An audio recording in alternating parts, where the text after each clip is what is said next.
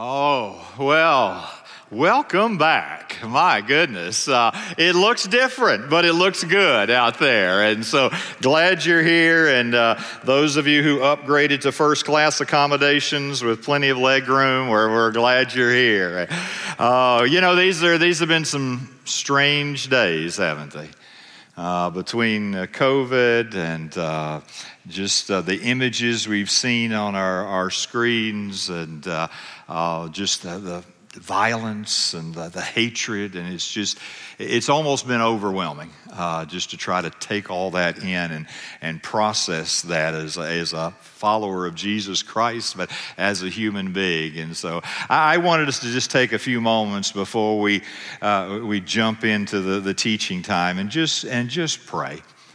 And I'll invite you even just to be still before the Lord for a moment. And we desperately need to cry out to our God and ask Him to do a work in our heart and ask Him to do a work in our nation and certainly in our world. And so would you just join me and let's just spend a few moments before God in prayer.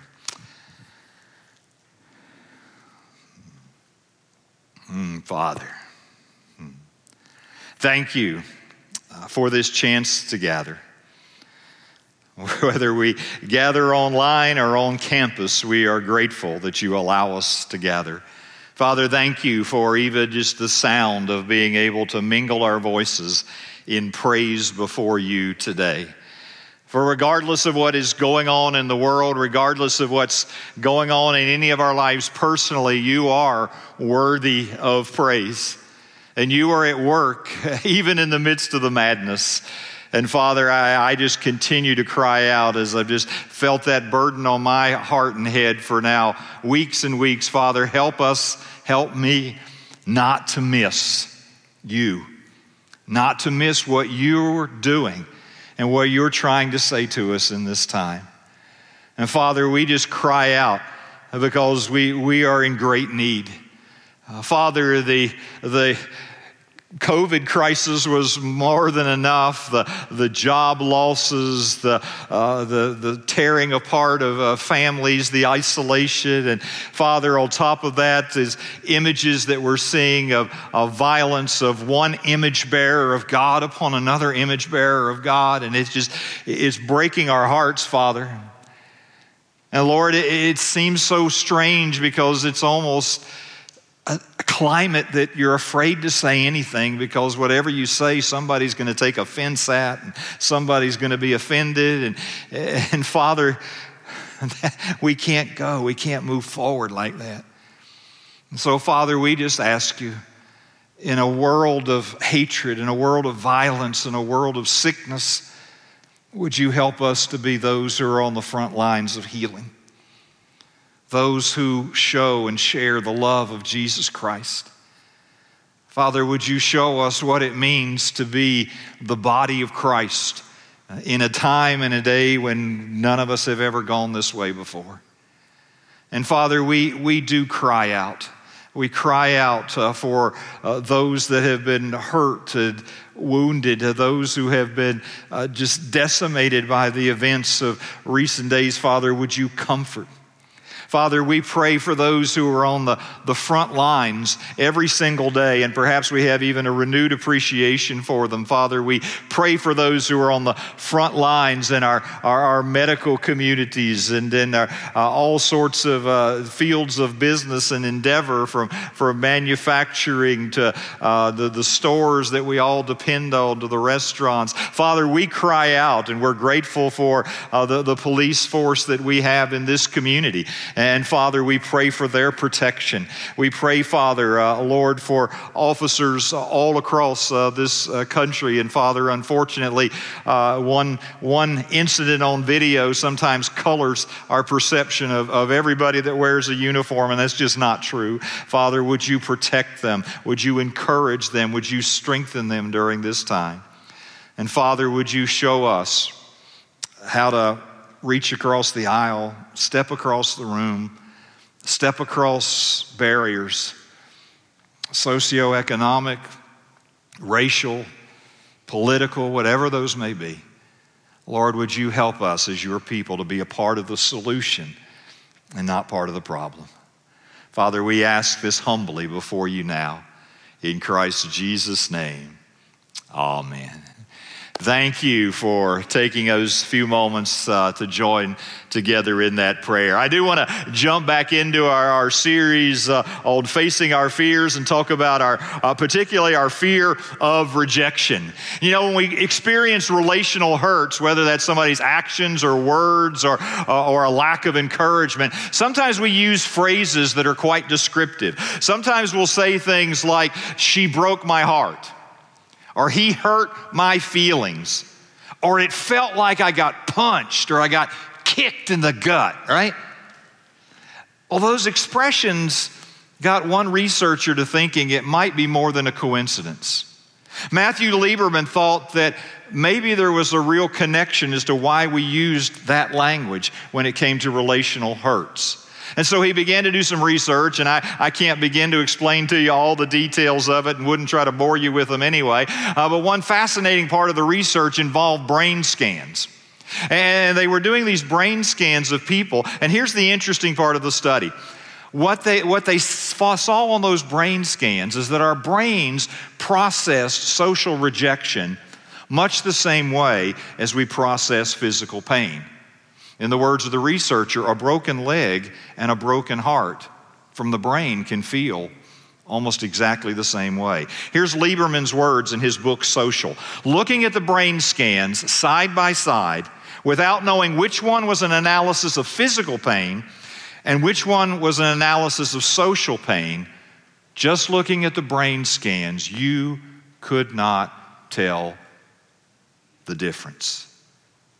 In other words, when human beings experience threats or dangers to their social bonds, the brain responds in much the same way as it responds to physical pain.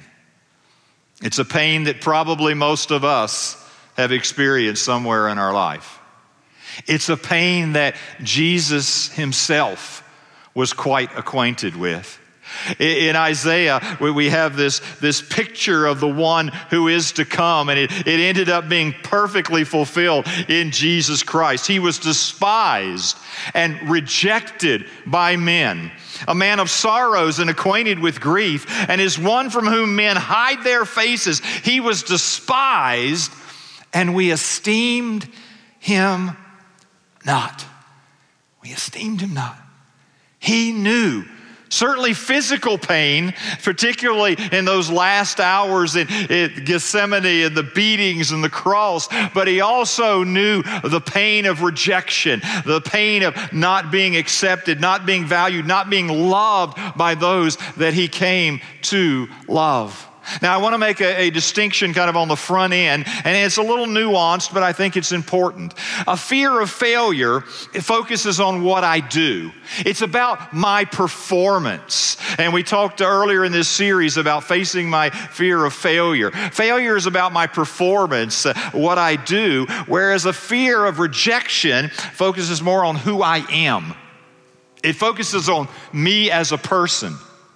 Now, I realize that for many of us, our self-identity gets so tied up in what we do and our performance that sometimes those are difficult to distinguish. But they are different. Fear of failure is about performance. Fear of rejection is about me as a person, who I am, that you are not only are evaluating my performance, but you are rejecting me. It is a fear that if we're not careful, can drive our life. Proverbs 29:25 gives us a warning. The fear of man lays a snare. Some translations say lays a trap or entraps. Lays a snare. But whoever trusts in the Lord is safe.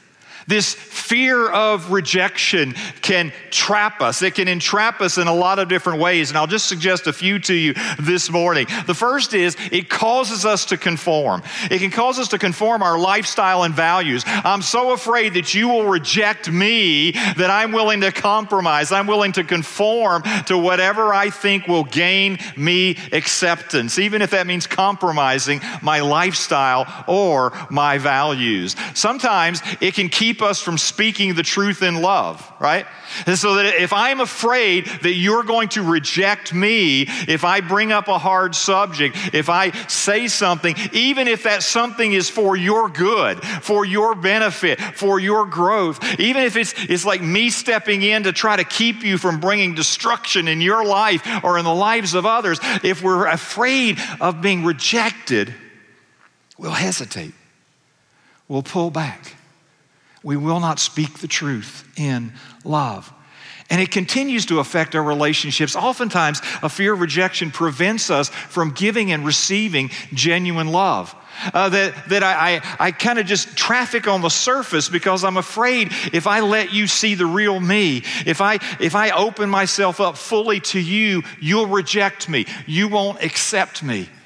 And so we relate to one another with this superficial kind of love. It's been said it's better to be hated for what you are than to be loved for what you are not. But sometimes we're so afraid of being rejected that we are willing to not be ourselves rather than feel rejection. It prevents us from giving and receiving genuine love. And we respond to that in different ways. Sometimes we respond with loneliness and isolation. I become so afraid that I'm going to be rejected that I begin to pull back. I begin to pull back from relationships. If I have them, they're on the most surface of levels at best. And so I isolate. I pull back into this loneliness because I have chosen the pain of loneliness over the pain of rejection. And so I pull back. Now others go the opposite way. This fear of rejection can create in us an insecurity and unhappiness that we continually seek to please others, right? Any other recovering people pleasers in the room, right? Yeah, all of us probably at some levels, right? Because we want to be accepted, we want to be loved, we want to be in, right? And sometimes we'll go to just all these extraordinary lengths that we'll just knock ourselves out to please people because we're afraid if I don't please you, you will reject me. And that begins to drive my life and my behavior. For a follower of Jesus Christ, sometimes it silences our witness or our sharing about Christ. I can't tell you the number of times through the years I've talked with somebody and they have a burden for a friend, they have a burden for a loved one, and they haven't shared Christ because they'll say something like this, and maybe you've said it or thought it. Probably most of us have. I'm afraid if I share Christ, it'll hurt our friendship. It'll hurt our friendship. And we hesitate. We're silenced by that fear of rejection. And then just as a follower of Christ, it will keep us from spiritual maturity. Because we'll focus so much on others and we don't focus enough on God. And if our eyes are continually focused on others and gaining their acceptance, we will not grow into the person that God has designed and desires us to be. Well, that's kind of the bad news, how this fear can entrap us, as the proverb says. What's the good news? How can I overcome this fear? I want to suggest to you 5 things from God's Word. The first is to recognize the fact that people will sometimes reject me. I don't care how good you are. I don't care how much you try to please, right? There are going to be people, all of us are going to experience rejection. It is part of the human experience in a sin-scarred world. But on top of that, for followers of Jesus Christ, inherent in the call to follow Christ is to recognize you will experience rejection. I mean, Jesus just laid it out there, didn't he? A disciple is not above his teacher. nor a servant above his master. It is enough for the disciple to be like his teacher and the servant like his master. If they have called the master of the house Beelzebul, how much more will they malign those of his household? If they accuse Jesus of being satanic, of being of the devil, how much more? Inherent in following Christ is to experience rejection.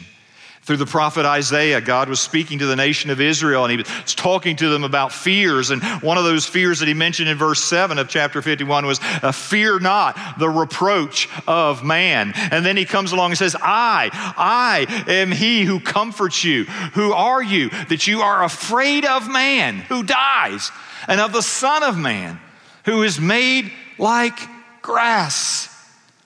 You see, we're all going to be affected by rejection. That's why my guess is, right now, almost every one of us in the room can remember a rejection. It may have been last week, it may have been years ago, but those rejections register and they hurt. We're going to be affected by it, but we must not be directed by it. It hurts. Let's own it. Let's admit it. We don't like to experience, but we are going to experience. But let my life not be directed by that fear of rejection. And this isn't in your notes. I wish I had been smart enough to put it in when I was doing the outline. But let me just give this to you because I think it's a good phrase to remember. Very often, rejection tells us more about the rejector than the rejected. Let me say that again. Very often, rejection tells us more about the rejector than the rejected. When Jesus was rejected, it did not diminish one little bit who he was. It did not devalue who he was. It did not change the fact that he was Emmanuel, God with us. When the people rejected Jesus, it wasn't about Jesus. It didn't tell us anything more about Jesus. It didn't change who Jesus was. It told us more about the rejector than it did Jesus, who was rejected. Recognize the fact that people are sometimes going to reject me. And because of that, I need to draw strength from supportive relationships. I need the strength of supportive relationships. A few weeks ago, I talked to you a little bit about safe people, and that we need some of those safe people in our lives. We need some of those supportive relationships in our lives. Some people who know us and love us and who are for us on our good days and on our bad days. We need those relationships. That's why the body of Christ is so essential. That's why being isolated feels so painful, because we need those relationships. You know, sometimes when you read the New Testament, you look at somebody like Paul and you begin to think, this is like Superman, right? I mean, he's so bold and he's so courageous, and he's just like him and God. That's all you need. It's enough to take on the whole world. But then you read his letters and you realize that he depended fully upon God. But God's strength so often came to him through people. One example, 2 Corinthians 7. But God, who comforts the downcast, comforted us. Now how did he do it? By the coming of Titus. Go through Paul's letters and notice the number of times he mentions somebody coming, somebody ministering to him. That God uses people as his delivery system in our lives for that strength and for that support, for that capacity to live in a world where we'll be rejected. And so I just ask you again, do you have some of those safe people in your life? Are you a safe person in the life of another person? Can they draw strength from their relationship with you? Thirdly, we need to have our focus, to focus on pleasing God, to focus on pleasing God. Paul put it this way, for am I seeking the approval of man or of God? Or am I trying to please man? If I were still trying to please man, I would not be a servant of Christ. That Paul, yes, he drew on supportive relationships. Yes, he was sensitive to his context. He talked one way to Jewish audience, one way to a Gentile audience. But at the bottom line of that, he learned what you and I have to learn, and that is to live for an audience of one. To say whose pleasure is going to matter the most in my life. And it has to be God. It has to be God. Jesus said, do not fear those who kill the body but cannot kill the soul. Rather fear him who can destroy both soul and body in hell. See, we tend to focus on the wrong fear, don't we?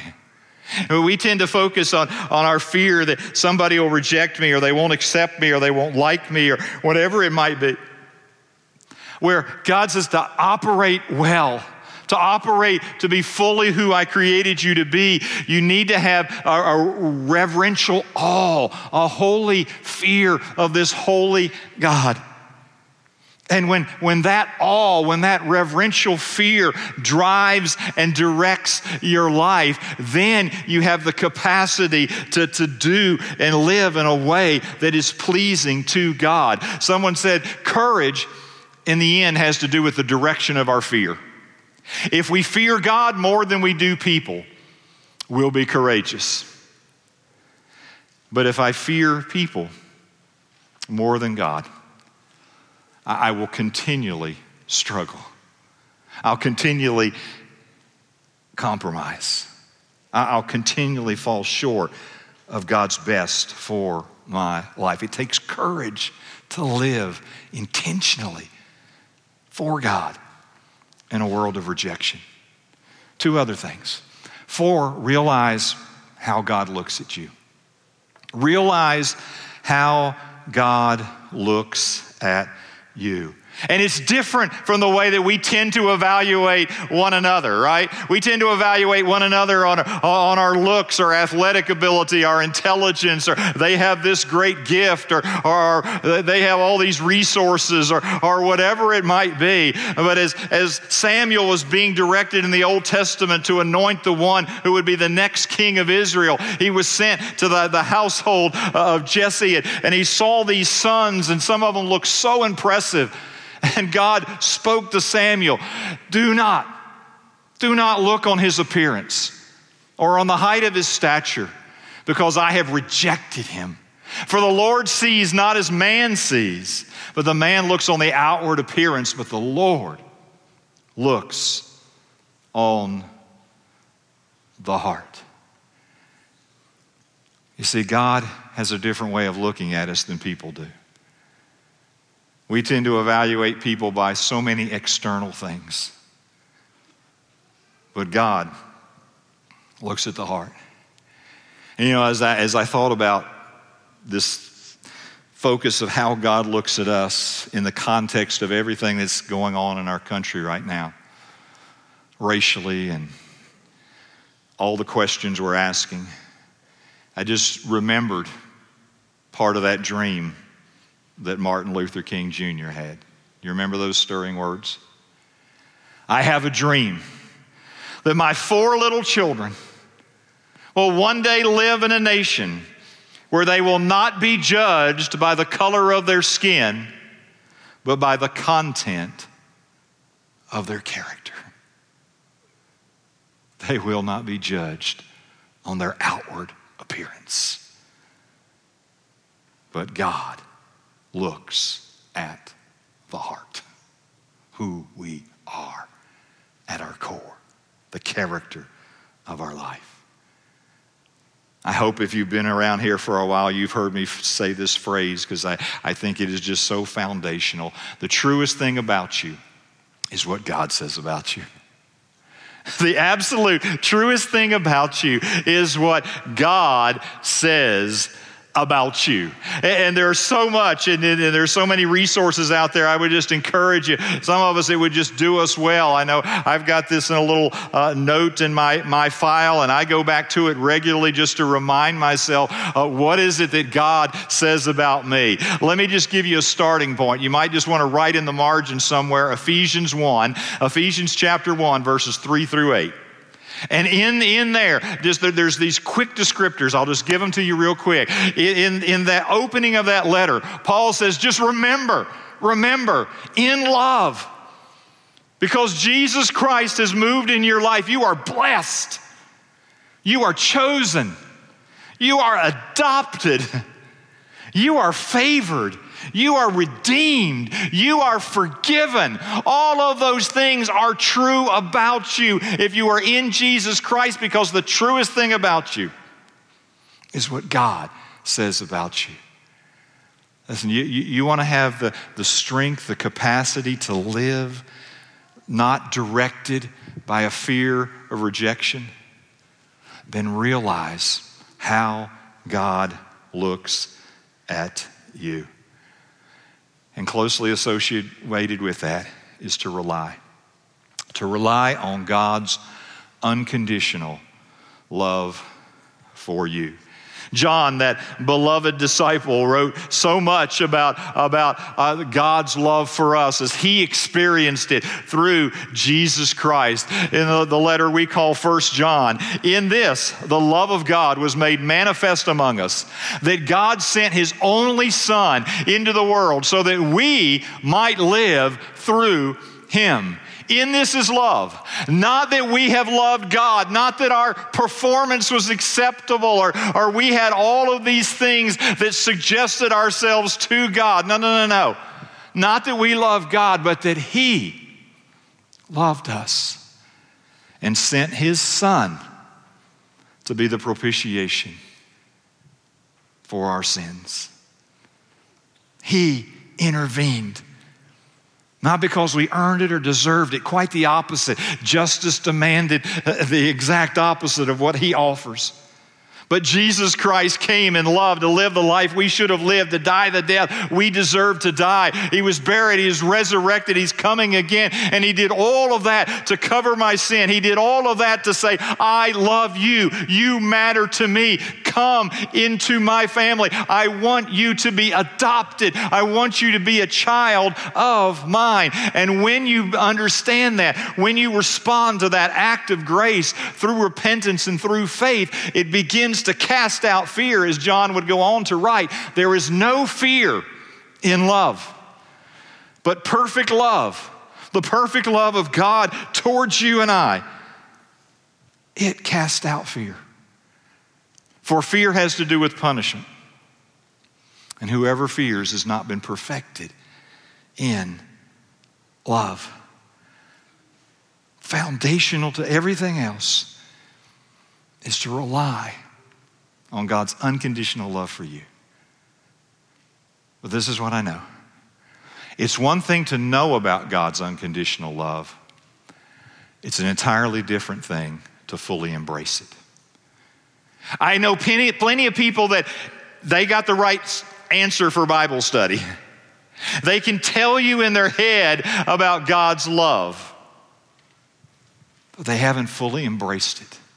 They have not fully allowed that love to cast out fear, to give them a security and an acceptance in Jesus Christ. It's a story that Lee Strobel told that seems so relevant even for the days that we're living through. He talked about shortly after the Korean War, there was a Korean woman who had an affair with an American soldier, and she became pregnant. He left Korea, went back to the United States. She never saw or heard from him again. But she gave birth to a little girl. The problem was this little girl looked different than the other Korean children. In that culture, a girl with light-colored curly hair was ostracized. Children of mixed race weren't welcome in that community. In fact, many women in a similar situation killed their children rather than for them personally and for their child to face that type of rejection. She made the decision to have her child. And as best she could, she tried to raise this little girl for 7 years. She tried everything that she could until the rejection of her, the rejection she was seeing her little girl endure became too much. And then she did something in her pain that's probably unthinkable to most of us in this room, but she abandoned her little girl to the streets, 7 years old.